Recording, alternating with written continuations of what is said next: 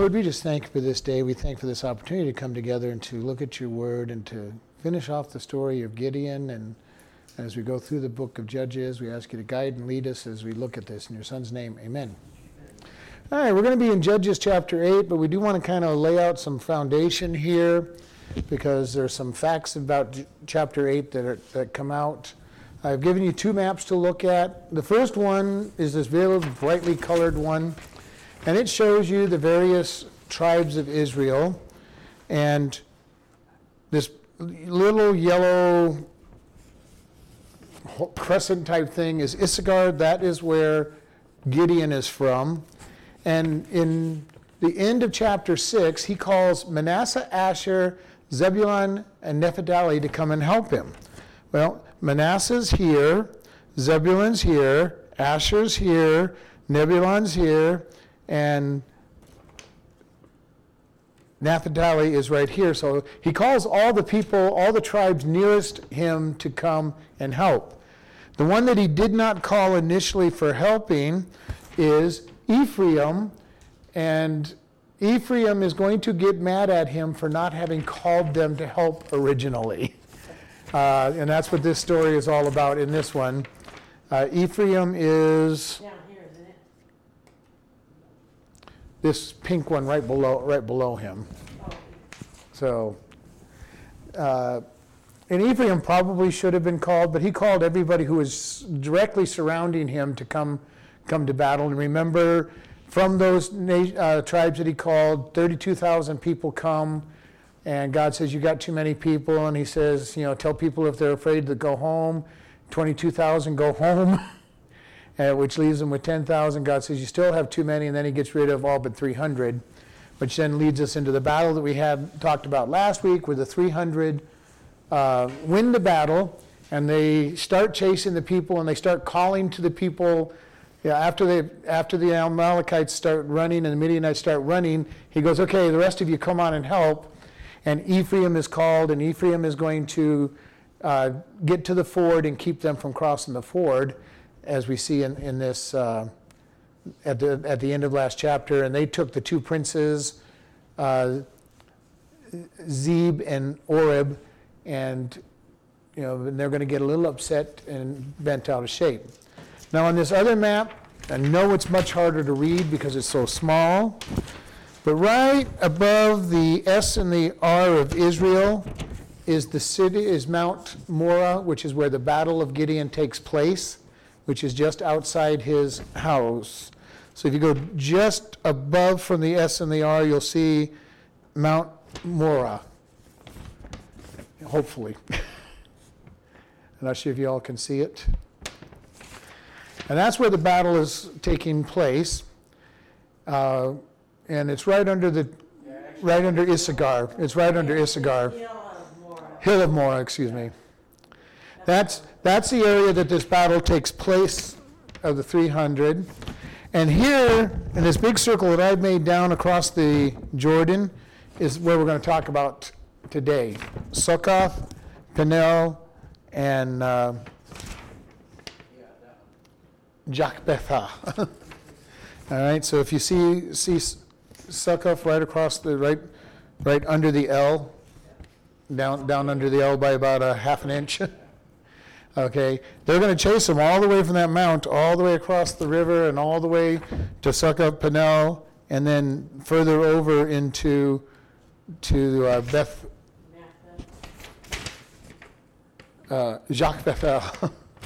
So just wanted to get you some distance and perspective. I mean, this was a battle where these guys chased each other for long distances on these battles. And this is kind of an amazing thing. And remember, this battle starts, the battle in Gideon with the 300 starts in the wee hours of the morning. And we're talking the early morning hours, and they break those lanterns and wake everybody up with the trumpets, and they start killing each other, and they start running for their lives after they've killed each other. And they're going to run for the Jordan and run for these cities. So I just wanted to show this idea of how many miles we're talking about. It's about 50, 60 miles just to get to Succoth. And then they got to fight the battle. And then they're being fought as they're being chased. So, and they're going to go another 30 or 40 miles to get to the other towns that they're going to finally get stopped at. So this is a big deal, long distances. And I just wanted you to see this. I wanted you to see where he called for the people and why he called for the people that he called. And because it wouldn't have done much sense for him to call, we're going to go to battle, let's get Benjamin to come. Benjamin, the most southern tribe, and we're way up here, he's going, let's get Benjamin to come help us, or Judah. And so we see that he called the most logical people to come and help, and Ephraim's going to get a little upset, as we see in this chapter. So chapter 8 of Judges starts. And the men of Ephraim said unto him, Why have you served us thus, that you called us not when you went to fight with the Midianites? And they did chide with him sharply. And he said unto them, What have I done now in comparison to you? Is not the gleanings of the grapes of Ephraim better than the vintage of Abiezer? God hath delivered into your hands the princes of Midian, Oreb and Zeb, and what was I able to do in comparison with you? Then their anger was abated toward him when he had said that. All right, so we get the Ephraimites coming. They get to guard the ford, and they're going to capture the two princes, but they get upset. And this is kind of something you see oftentimes amongst church members. The church will go forward. People don't want to do something, but then after they start seeing the victories from God, they kind of join in and say, well, why didn't you bring us in? Why didn't you get us involved? And I've heard that more than once. We invited you and you didn't want to when you thought there was going to be a hard time getting it off the ground. And now that it's off the ground, you're wanting to be part of it. And that's kind of where they were with the Ephraimites. There was a battle. You didn't really respond. You could have responded. You heard the trumpets and the calls to battle, and you didn't. But Gideon is kind of nicer than that. He's very diplomatic. He goes, hey, we went to battle, but you got the princes. You got the princes and killed, captured them and took their armed guard. What did I do? I just made a loud noise up on the mountainside and scared everybody, and they all fought each other. I've been chasing them ever since. You got actual victory. And Gideon could have just told him, well, go mind your own business. You didn't come when you were called, and you didn't want to help. You didn't want to help. But he makes a good leader. He makes a good leader, and he's gentle with them, even in spite of their arguing with him, chiding with him. Basically, they're also saying, well, who are you? We're Ephraim. We've been in battle. We're well known for our battle, and who are you to be leading? Well, he's the one that God called. He's the one that God called, and he's the one that stood up when they didn't stand up. And so, but he's just so gentle, and he said, what have I done? I just surrounded them and made a lot of noise, and they ran away. You actually got the princes and captured them. You had the great glory, it's kind of an interesting thing. How many times, and we see this often amongst Christians, somebody gets upset that somebody else has glory in something they do for God. And if we're really just serving God, it doesn't matter who gets glory and what happens. It's because God gets the glory. That's basically what Gideon's saying. God gets the glory. All I did was scare these guys and make them run, and you get to capture them. He had a right understanding of who he was in God's kingdom. And, he's been all this way through. Remember, when he first was called, he's hiding, threshing wheat. And the angel calls him, you valiant man of God. Then he goes in secret to tear down the temple, the altar of Baal, and cut down the groves for Ashtaroth. And his father defends him even then, because he's still not very brave at that point. And then he gets ready to call the people for this battle. He calls them, and then he goes in with second thoughts and puts the fleece out that we talked about. And then God says, okay, you got way too many people. We got to get this down so that you know it's me. Yeah. And we talked about that. He has 32,000 people against 175,000 people. And God says, you've got too many people. They outnumber you 6-1, but you've got way too many people because you might think somehow you did it. Now, how they could think that, I don't know, but God says, we're going to really get this down. We're going to get this down to a place where you're going to know that it's me that made this victory. And it says that the people were content. He was able to calm them down. And good leaders do this all the time, whether it's in the church or in the business or in the, a leader can calm people down in many cases. Because Gideon could have just said, hey, God's the one, God called me, and if you don't like it, tough. And he'd have had a hard time with Ephraim from that point forward. And yet he just kind of spoke softly with them. Later on, we're going to see somebody who didn't speak softly with the guys that did the same thing that happened with Gideon, and he goes to battle and they have a conflict. But Gideon shows wisdom. These are his brothers complaining, fellow Israelites complaining, and he does what it takes to calm them down. Like, who am I? You guys got the great victory. Verse 4. And Gideon came to Jordan, passed over, he and the 300 men that were with him were faint, yet pursuing them. And he said unto the men of Succoth, Give, I pray you, loaves of bread unto the people that follow me, for they be faint, and I am pursuing after Zebah and Zalmunna, the kings of the Midian. And the princes of Succoth said, Are the hands of Zebah and Zalmunna now in your hand, that we should give you bread unto your army? And Gideon said, Therefore, when the Lord has delivered Zebah and Zalmunna into my hand, I will tear your flesh with the thorns from the wilderness and with the briars. Okay?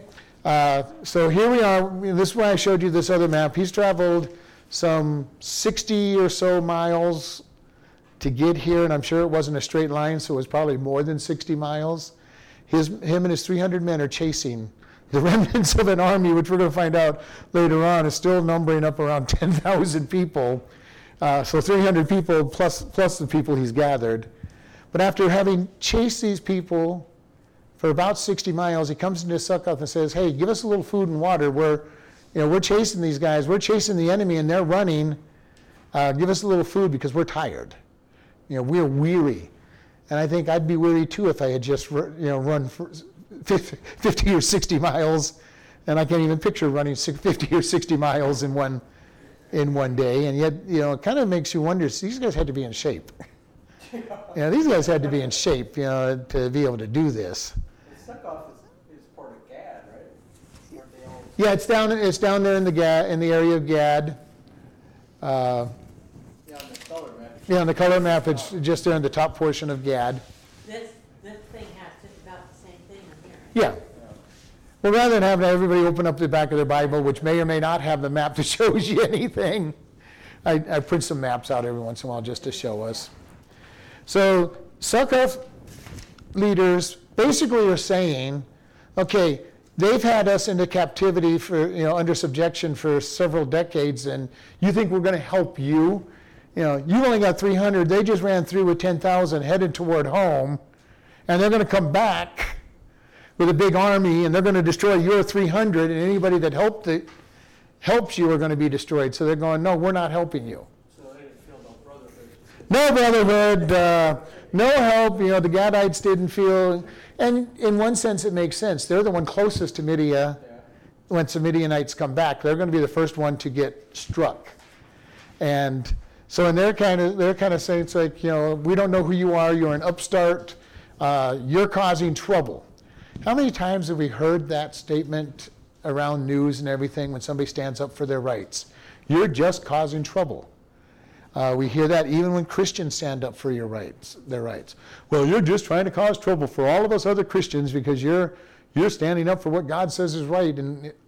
And we hear this all the time. In a church that preaches that sin is sin, you'll have all kinds of Christians in churches saying, well, you guys really should soften your view because, we should be maturing and evolving and believing that Bible stuff is crazy. And, if you haven't heard it, you will hear it. The more you take a stand for God, the more you're going to hear this kind of stuff. And this is exactly what they're saying. Hey there, Gideon, who are you to cause all this trouble for the rest of Israel? These guys have been taking all of our stuff and taking all of our food and destroying all of our products, but they've kept us alive. Now you've gone and stirred up a hornet's nest, and they're going to come and try to beat us now physically as well as just taking away our economics. And that's not exactly what they said, but basically that's what they said. Are these guys in your hand that we should help you? Have you killed them? They're running that way. They're ahead of you. And I know that's ad-libbing a little bit, but that's really what they were saying. They got a head start. They're going to get home before you catch up with them, and they're going to come back. And if we've helped you, we're going to be in trouble. And this is something that happens all the time in our world. Christians get accused of stirring up trouble. But even on a more practical thing, there are a lot of people who will never speak up against crime because they're so afraid of retaliation, especially if they live in a gang-ridden area. And if you say something and they don't get all the gang, and you get found out that you're the one that told them on them, the retaliation, that's basically what they're saying. You don't have these guys in your hand yet, and they're going to come back. And it's an understandable fear. It really is an understandable fear. But this is something we've talked many times. Do we believe God's word and what God has said? It doesn't say whether the guys that were running stopped in the same town and asked for challenge. No, doesn't say, well, they would have just taken it anyway. They wouldn't have asked. Yeah. They're the Midianites. They would have just taken it because they've been taking everything all along for several decades. So, yeah, there's plenty of them. There's plenty of them to just take what they want. Yeah. But basically they're saying, hey, we don't believe that you're called by God. We don't believe that God told you to do this, and now you're just stirring up trouble, and you don't have these guys in your hands, so we're not gonna help you. I love Gideon's response in verse 7. It's kind of harsh, but he goes, therefore, when the Lord has delivered Zelah and Zalmunna, he goes, not if, when. How much has he grown in these short periods of these verses? From a man who's terrified to even tear down the idol, and even afraid to go into battle until he goes down into the valley and hears them talk about the divisions they're having, that God's delivered them into their hand. He has become a man of great valor and faith. And here he's chasing these people, and he says, hey, when I come back with them, I'm going to deal with you. And he says, then will I tear your flesh with the thorns of the wilderness and with briars. Now, I don't know if that means he was going to make them run through the briars, or if they were going to use the briars as whip, or how it was going to be, but he was going to really physically hurt them and punish them. And it kind of sounds awful to me, whether he made them run through the briars, because I've been in the middle of a huge blackberry briar patch, and those things are not, fun if you're trying to stand up. When I was younger, we were crawling underneath the briars, but every once in a while you get caught with one of those briars. And here he's saying, you're going to pay the price. And I love this. It says, when. He's gone from a man of no faith to an extreme faith. God told him he was going to deliver him. He heard the people with the dream saying that God was going to deliver him, and now he's watching them run away from him and his 300 men. And he's going, when God has delivered him, I'm going to come back and take care of you. All right? And verse 9, and when he went from thence to Peniel and spoke to them likewise, the men of Peniel answered and said to him, as the men of Succoth had. And he said unto the men of Peniel, saying, when I come again in peace, I will break down this tower. And Peniel is another, 10 miles further than Succoth. If you look at that map, it's about 10 miles further. So his men are hungry, they're tired, they just want a little bit of food. And they go another 10 miles, and the next town tells them, sorry, Charlie, you don't have these leaders, and we're closer to them than Succoth was, and we're not going to help you. We're not going to be known as somebody that helped. This is a really sad thing. And then he says, okay, when I come back, I'm going to destroy your tower, your defense, because we've talked it several times. These cities would build towers, and the towers had two purposes. You'd put somebody up high where they could see a lot further out. And these towers were oftentimes built, you'd have the city that was walled with towers on the walls, and then you had outpost towers so that the farmers, if they all of a sudden got attacked, if they couldn't make it back to the city, they'd run for these towers.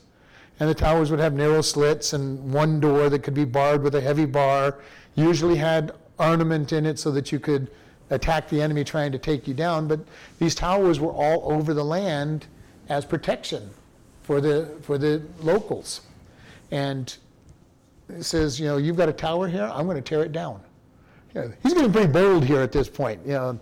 He's getting very bold here. He said, and again, it's when I come back in peace. Not if I come back, but when I come back in peace. I'm going to chase these guys. I'm going to get them. And when I come back, I'm going to tear down your tower. In other words, he says, your strength, you think you're strong. I'm going to show you you're not strong. And again, this whole idea of, who are you stirring up this hornet's nest? And many people would probably be doing the same thing. They're calling out. And the Midianites have come a long way to get and ravish the produce and all the stuff going on in Israel.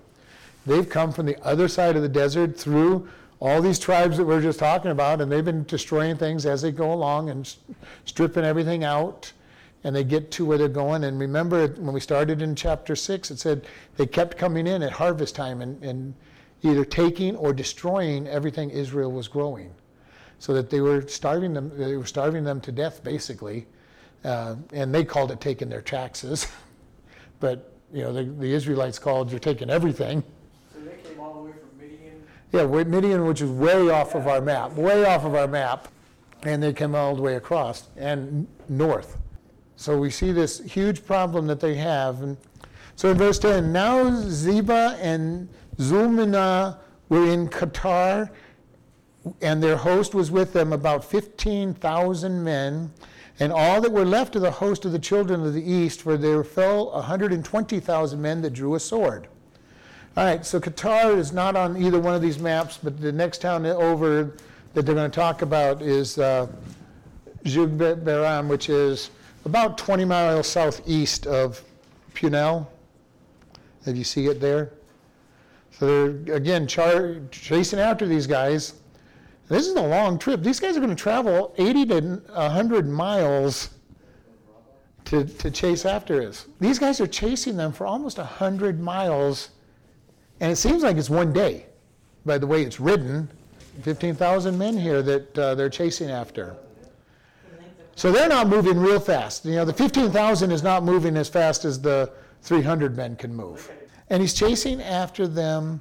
There is 120,000 people that are dead already. And that was when the 300 surrounded the 135,000 and they got scared and they started fighting each other and attacking each other. What an easy victory Gideon had. He just watched them all have a fight down below, killing each other because of their fear and their terror that they had. And then they start running and probably lose several as they're running. And the ford that Ephraim was guarding, they lost the two princes and probably lost men just crossing the ford. So there's been battles as they've been running on the west side of Jordan. East side doesn't sound like they've risen up to battle. And they have some fear. And it's natural that they have fear. They're the ones closest to these guys when they finally come back. The east side, the west side of Israel has the Jordan, and they can guard themselves by the Jordan. These guys have no guard, no protection. So they are a little more nervous, and it's natural that they would have these fears because, remember, they've been following idols. They have no belief in God at this point. And remember when Gideon first talked to the angel, goes, where's this God been that delivered Israel and shook us across the Jordan and destroyed Egypt? All these that we've been hearing our fathers talk about, where have you been, God? And he's forgetting that they don't deserve God's help at all because of their sin. It's an interesting, long battle that they're fighting, and God had to give them strength to do this. And I said this several times, when they went to battle, part of the payment for these people to go to war was the spoils. They got to keep whatever the enemy had on them. Gideon gets a pretty good collection himself. All right, verse 13. And Gideon, the son of Joash, returned from battle. Let's go back to 11.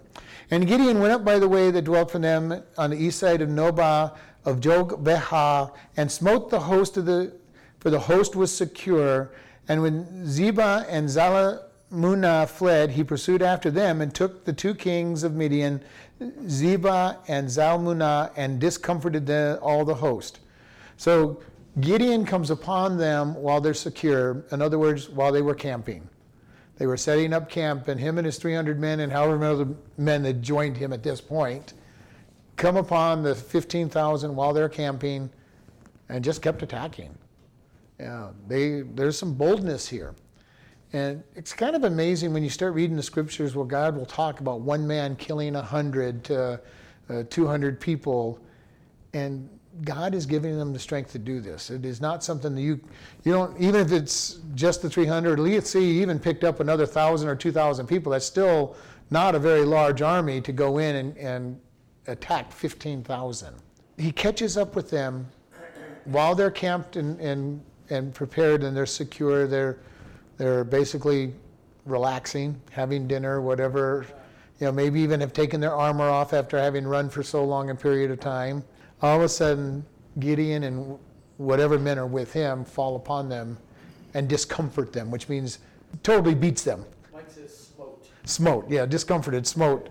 Discomfort is slightly stronger than just smote. I mean, he came in with a vengeance and very few people would have left. And the kings run. These are pretty brave kings, you can see. They've been running ever since the Mount Morah, and they've been running ever since. And the first time they get attacked in the middle of the night, they run. If they had ever conquered their fear and got their army together, they might have been able to stand up and fight. But God speaks all the time that one will put 100 to flee, and that 10 will put 1,000, and 100 will put 10,000 to flight. Gideon and his people have God behind them. And it is quite possible that there was angelic forces involved with this battle that helped the destruction of these people. And it doesn't talk about them, but it's quite possible that they had protection and weapons were not touching them that should have touched them, and they were getting greater victory than they ever could have done alone. Well, even coming up on the 15,000 men, they didn't have watchers out, they didn't have... Or just overwhelmed the watch so fast that they didn't have time to. There's no way 15,000 people should be afraid of this army that's chasing after them. It seems to he's only gotten 300, even though it says he's called people to his side. We know Ephraim responded because they took and guarded the ford. All right, so they catch up with them finally after about 100 miles. And so it's been at least one day because they catch them camping. God strengthens them, so it's not, it started in the middle of the night, and they're going to catch them as they're camping. So we're talking 15, 20 hours that they've been chasing them. Let's say 20 hours for 100 miles, that's five miles, and for each hour, that's possible. But it would have taken God to give them that strength. But remember, we talked about this back in Joshua's day, when we were in the book of Joshua, how these guys were chasing them, again, 60, 80 miles. And God gave them the extended day where they could chase them and continue, which meant that God had to strengthen them enough to be able to fight for 2 full days and chase their enemy. Yeah, to run 100 miles and fight. And fight at the same time. We're talking about... We're talking about something that is pretty miraculous. God has his hand in this. And, when I break it down to about a 20-hour day, because they did attack them in the middle of the watch, and they're catching them when they're secure in camp, not expecting to be attacked, besides which they're exhausted. They may not have even set a watch. Okay? We've been running for 20 hours, scared to death. The adrenaline was running high, and they get to some place where they think they're safe, set up some tents, and just fall exhausted. Yeah, because they're out of all the... Oh, they're almost home. Yeah. They're almost out of Israel. And so it is possible they didn't set a watch up. It could be that they were just so exhausted. God has made them more tired than they should be after 20 hours. He's given strength to the Israelite army to come in, and they're catching them while they're asleep. And just, how many people can you kill when you're hitting them while they're exhausted and asleep? All right, verse 13. And Gideon, the son of Joash, returned from battle before the sun was up. Okay, he's run for 20 hours, destroyed these guys as he gets to their camp, and comes back the same night. Okay, Sun's up. before the sun is up, so he's going for more than 24 hours by the sound of everything. And he's coming back before the sun comes up. This is kind of an amazing thing. He's doing a long day. And you got to picture, God has got to be doing a miraculous thing here, because he's not going to be nice when he gets back. Okay, he is not done with his day yet, and it's obvious that he hasn't slept very much, if at all, during that night, after having a pitched battle from the middle of the night, sometime around midnight, 2 o'clock in the morning, chasing these guys to the place where they make camp, destroying them, capturing the 2 kings, and going back to Succoth before the next day starts. Okay? And who knows how long he was up the day before all of this battle started. In verse 14, and he caught a young man of the men of Succoth, and inquired of him, and he described unto him the princes of Succoth, and the elders thereof were 77 men. And when he came unto the men of Succoth, he said, Behold, Ziba and Zulmunna, with whom you did upbraid me, saying, Are the hands of Ziba and Zalmunna in your hand, that we should go give bread unto you, to your men that are weary? And he took the elders of the city, and thorns of the wilderness, and briars, and with them he taught the men of Succoth, and he beat down the tower of Peniel, and slew the men of the city. All right, he's in battle lust at this point, but he catches somebody outside of Succoth and says, okay, describe all the leaders of your town. I want to make sure I get all of them. And tells them, gives them descriptions and where they lived or whatever, however it was that he identified them, and told them that there were 77 leaders in that town, which means it was a pretty good size town to have 77 elders. This is not a small place. And we're going to see that city all through the Old Testament, so we know it's not a small town. It's a pretty good town for 77 elders. And he comes in and he says, hey, here's their heads, here's their bodies, or whatever. He goes, I've got them. And you made fun of me. You said you wouldn't help because I didn't have them. And he goes, here they are. And again, it talks about the thorns of the wilderness. And I don't know if he made some kind of whip using them or, but basically it says, if in New Testament terms, he scourged them. Okay, he is scourging them with these thorns. And and I love the way it says, he taught them. Next time God asks you to do something, follow through. Literally, it means to the whole idea of correction. And it's more than just talking, teaching a lesson. It is discipline. And basically saying, next time you're asked to do something for God, you need to go out and do it. And then just a real quick sentence, he beat down the tower of Peniel and slew the men of that city. Okay, he's even harder on them. He's harder on them. These guys he just scourges, leaves their city. Here he kills all the men of a city. Now maybe he's tired and angry with them. Maybe they were more harsh with him. It doesn't really tell us. All it does is say that they answered him in the same way as Succoth does. I have a feeling they might have been a little nastier, a little harsher on to him and his men, because his punishment is so much harsher than it was to Succoth. There he just, scourges them, and here he actually kills. And it says not just the leaders, but all the people.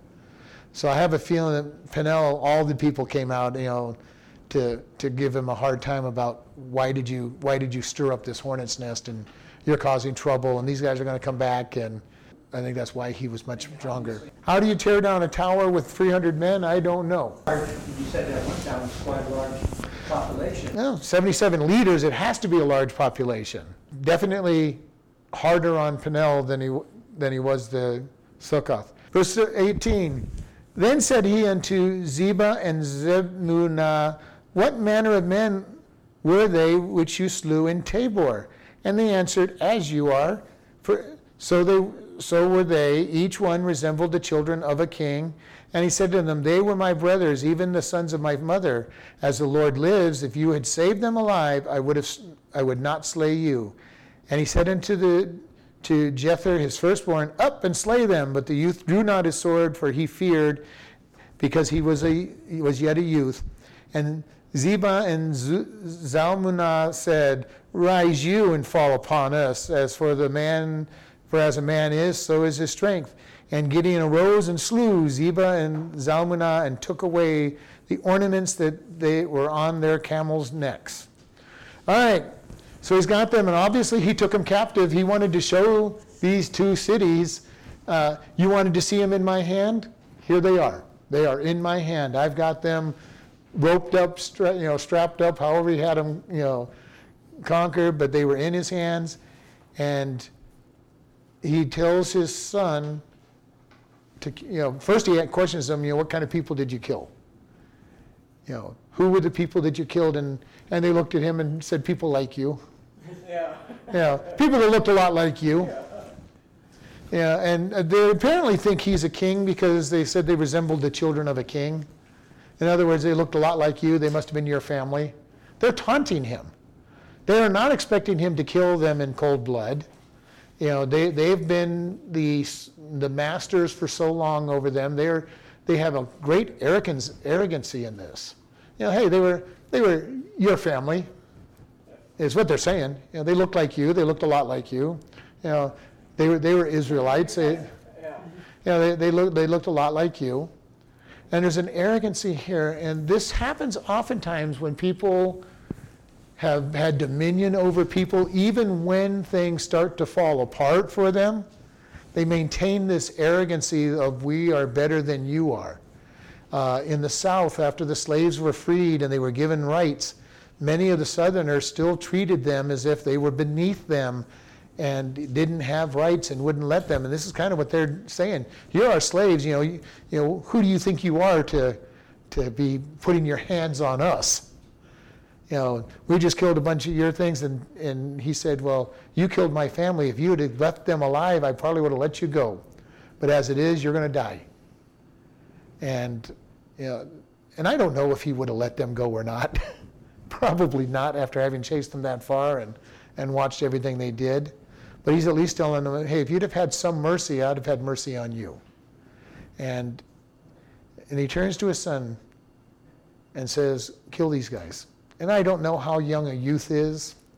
For their day, youth is pretty young, because you got to remember, in that day and age, at 12 years old, you were considered an adult, and you would be getting your business and getting married shortly as soon as you had your business set up. So when they say youth, they're probably talking about somebody about 10, 11, 12, maybe 13. He's very young, and he's saying, kill these people. And it's not easy for most men to kill another person, so it's pretty tough, and he's going to, no, I can't do this. They probably had no problem while they were killing before. It was battle. It's one thing to kill somebody in battle. It's a whole other thing to kill them outside of battle. And most people have a hard time, even in battle, to kill somebody. So, and who knows whether his son has killed anybody up till this point. It doesn't tell us. But in cold blood, his son's not willing to do it. And then we see this taunt from them. Okay, they're still taunting Gideon. Rise up yourself and fall upon us if you're a man and think you have the strength to do it, basically is what they're saying. Yeah, well, they don't expect him to. Again, he has been the slave. They have been the masters. And the masters are very sure of themselves.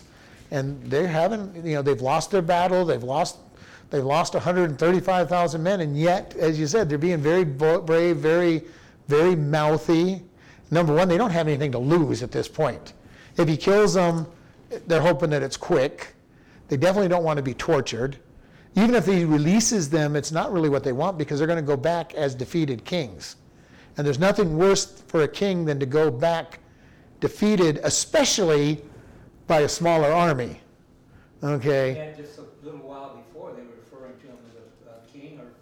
Yeah. But they know he has a small army.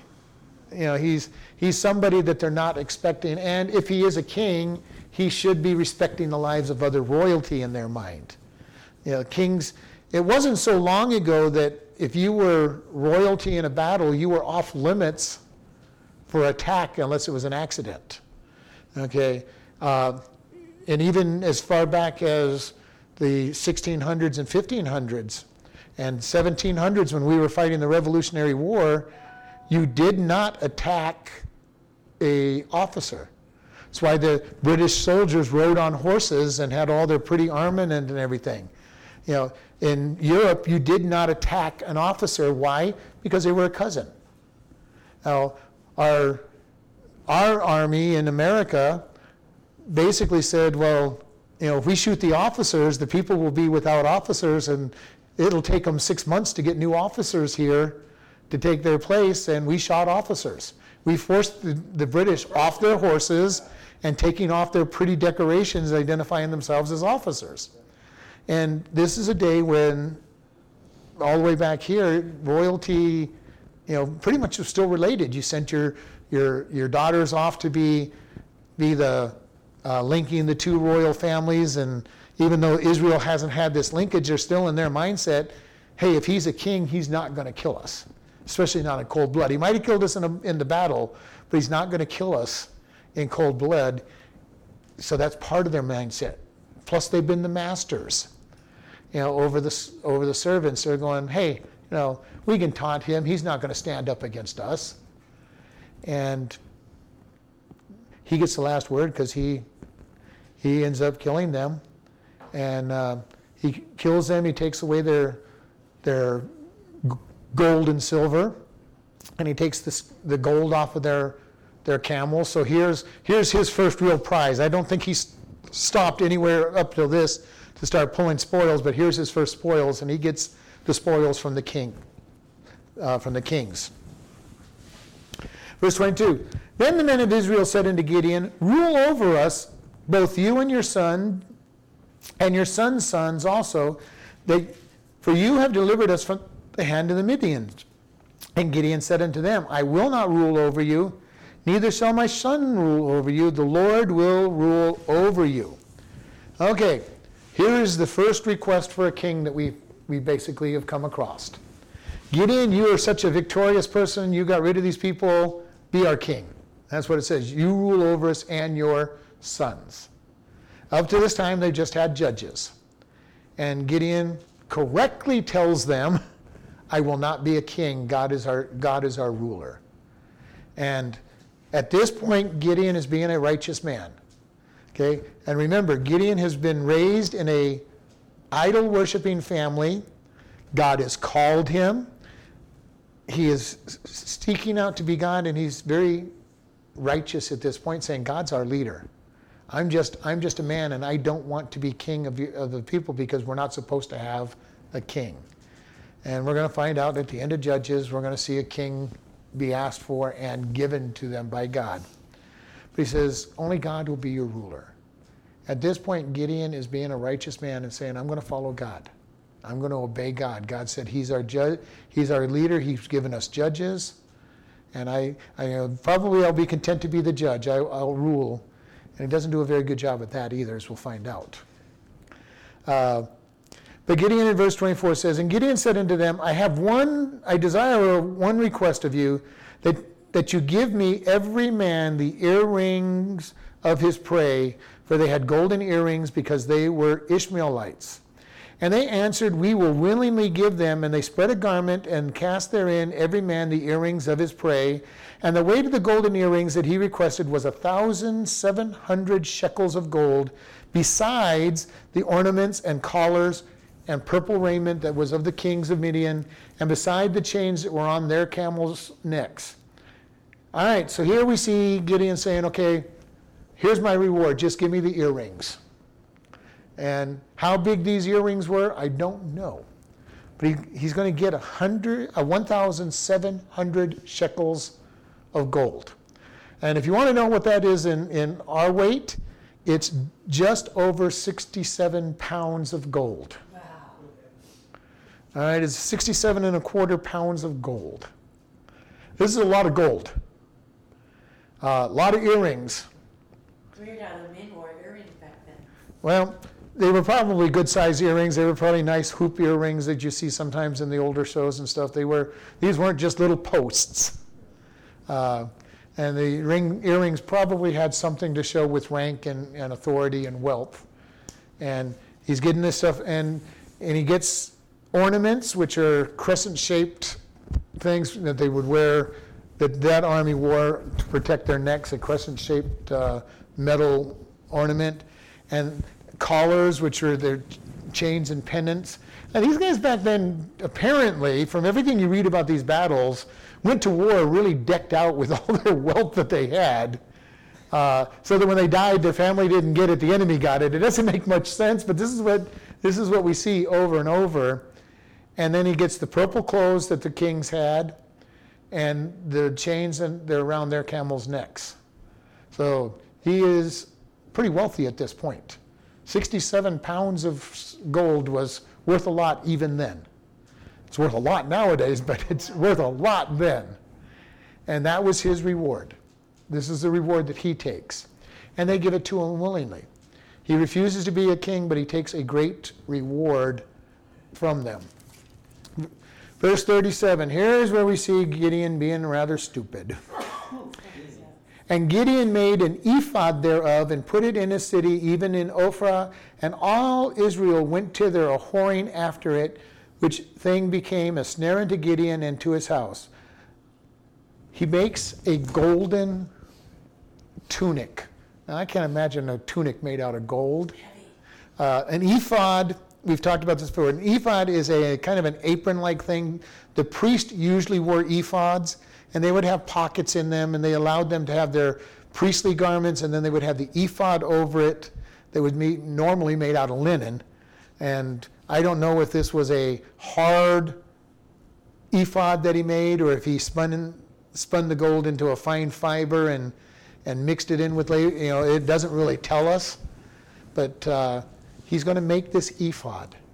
And it says that the children of Israel go a-whoring. They start worshiping where that ephod is. And whether they were worshiping the ephod itself, or if Gideon was using this and setting up an alternate temple type thing, we don't know what his intention was on this. We don't know if he was just trying to make a memorial, to his battle and keep it there, but it ended up becoming a snare unto them, and they worshiped it. In Hezekiah's day, he destroys the bronze serpent. Does everybody remember what the bronze serpent was? When they were going through the wandering of the desert, the snakes came in, and God told Moses to make a bronze serpent and stick it up on a post, and if they would just look at that bronze serpent, they would be healed.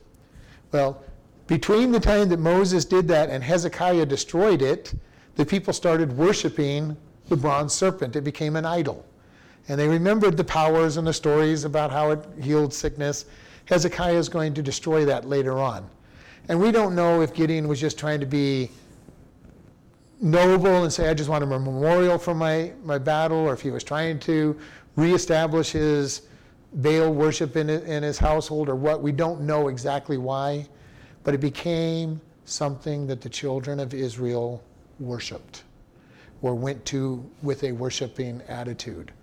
And nowhere in here does it ever say why he did this. Why did he make this gold ephod? It never tells us, and I find no reference to it anywhere else. So it kind of just, other than this, the people went a-whoring after it in someplace, somewhere, somebody would have destroyed it that had a righteous following of God. But this is kind of back down to his downfall. For this period of 24 hours to a couple weeks, he seems to be really on fire for God, and then he seems to back off from being on fire for God. And this is a sad thing that we see so often with a lot of Christians. They get really on fire for God, they serve God with great passion, and then they get complacent about God. And complacent is one thing, but usually they also start drifting down away from God so often. And my prayer for myself and all those that I have any say in discipling is that we stay the course, that we finish well. That was Paul's prayer, that I have finished well. I don't have anybody's blood on my hands, and I have done well. I've kept the race, and that was his encouragement to Timothy. Run the race well and keep following after it. And it's really sad to me over the years how many people I've seen that just kind of fall by the wayside. Yeah, they're really on fire for God, and you don't want to think that that they were never saved or anything, but they just drift away from God and get a little complacent, get a little bit of pride, and say, I can do these things. And Satan, once you get that pride, you're in trouble. Once you think you can do something for God, you're in a lot of trouble, because that is when you're going to be at this place where all kinds of things happen. You start making decisions that are bad decisions because they're not godly. And here, Gideon makes a decision that's bad. Now, why? We don't know. Again, I read all kinds of speculation. Some people think he just wanted a memorial. Some people are really blunt that he was reestablishing Baal worship in his family. But he creates this ephod out of gold, and it's going to be the downfall, at least for Israel. They're going to start worshiping it. We're going to try to finish this last up. Verse 28. Thus were the Midianites subdued, and the children of Israel, so that they lifted up their heads no more, and the country was in quietness 40 years in the days of Gideon. And Jerubbaal, the son of Joash, went and dwelt in his own house, and Gideon had 70 sons of his body begotten, for he had many wives. And his concubine that was in Shechem, she also bare him a son, whose name was Abimelech. And Gideon, the son of Joash, died in good old age, and was buried in the sepulchre of Joash's father in Ophrah, and of the Abiezrites.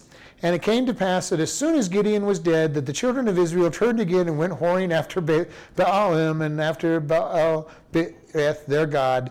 And the children of Israel remembered not the Lord their God, who had delivered them out of the hands of all their enemies on every side. Neither showed they kindness to the house of Zerubbabel, namely Gideon, according to all the goodness which he had shown unto Israel.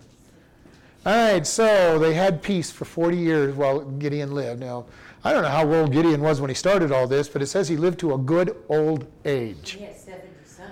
And he had just a couple of kids. I don't know how many daughters he had. He had to have some daughters in all of this mess too. But 70 sons. That's a lot of kids. Which also indicates that he got pretty wealthy from this battle and from the honor that he got. He had a lot of wives. And he did have a lot of wives, obviously, so you don't have 70 kids with just one or two women.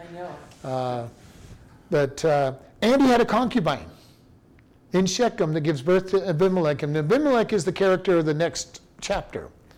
But Gideon has a lot of kids, and he's just not doing things God's way. God has never really approved of polygamy.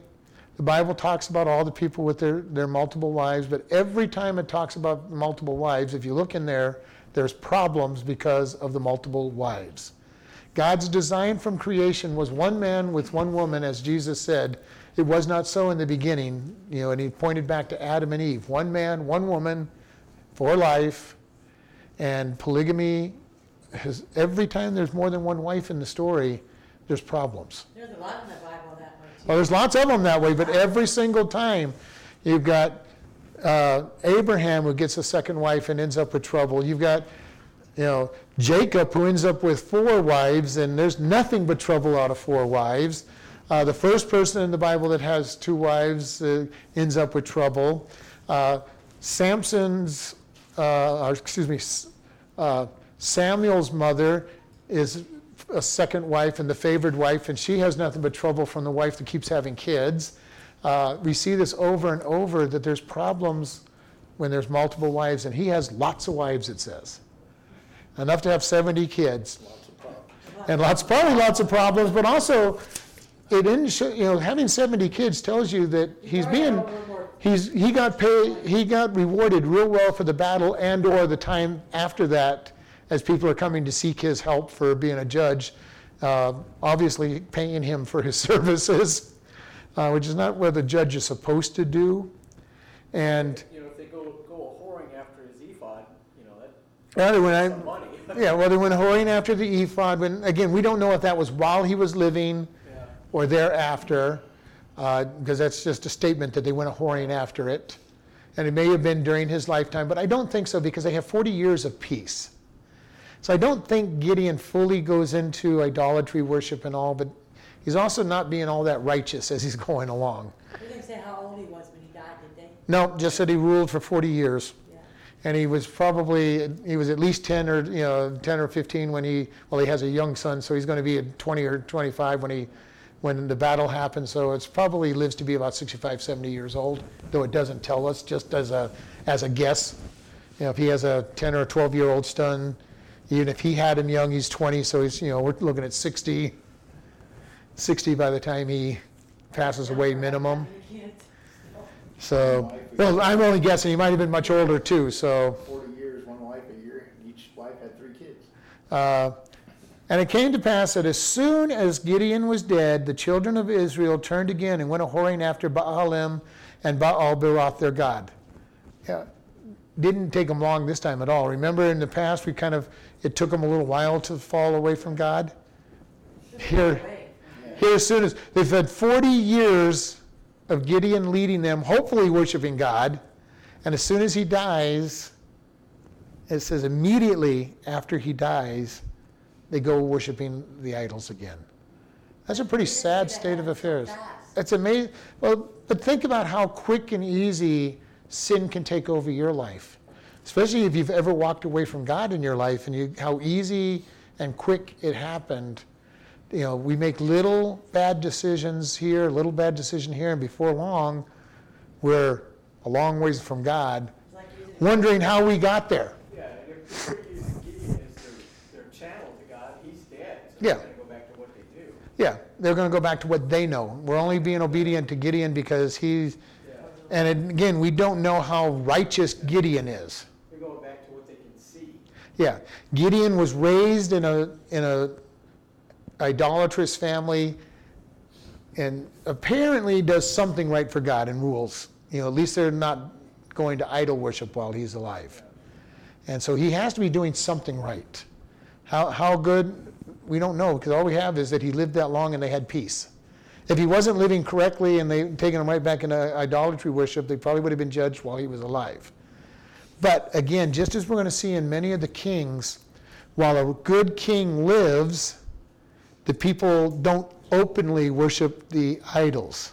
When that good king dies and a bad king takes over, they go right out into open worshiping of the idols. And we've seen this even in our country. We started very righteous, but we keep getting more and more unrighteous. But if somebody righteous was to take over, the sin would be hidden. It would still be there. I'm sure in Gideon's day, people were still worshiping these idols, but it just wasn't open. They were doing it in secret because we have a righteous person leading who's going to punish idol worship, and so they keep it hidden and under wraps. And when the evil rules, then evil comes out of the woodwork. And we see as soon as he died, it came out of the woodwork. There was not a leader taking over. And it says that the children of Israel remembered not the Lord who had delivered them on every side. Neither, and I love this statement, neither did they show kindness to Gideon's family. All right, Gideon, you did a good job, but we're not going to help your kids out at all. And how often do we see that? You did really good, but we're not taking it to the next generation. Now that kind of indicates that his kids probably didn't deserve anything. If you look at Samuel later on, his sons are not worshiping God. Matter of fact, they're taking the best meat out of the offerings. They're sleeping with the women when they come to offer at the tabernacle. And Eli does not stop it from happening. And God says, Eli, I'm taking you out, and I'm killing your sons because you did not do the job of a father. And then Samuel will be the one that takes over from Eli. But Eli's children were awful. They made it so nobody wanted to come to the tabernacle to make their offerings. And here we see his children. I'm not saying his children were that bad, but they obviously weren't worthy of the people's respect. They didn't honor them. And how often do children of leaders misbehave and think that they have some special, I'm something special because of who my dad is. We see it oftentimes in churches, PKs, preacher kids. They're sometimes the worst kids in the church because they think they're entitled in some cases. Sometimes they're just trying to get their dad's attention. And sometimes it's the people have too high a standard for these kids. But oftentimes they are pretty bad kids because they think they're entitled. And I think his children were probably that way. We're entitled. And the people aren't going to give them any position. All right, let's close in prayer. Lord, we just thank you for this day. Lord, we thank you for what we can learn from Gideon, how he started out well with you and that he was able to minister, but that he did the wrong thing with the ephod and people followed it. And Lord, we just ask that you help us always to follow you, not leaders, not individuals, but that we always keep our eyes and focused on you. In Jesus' name, amen.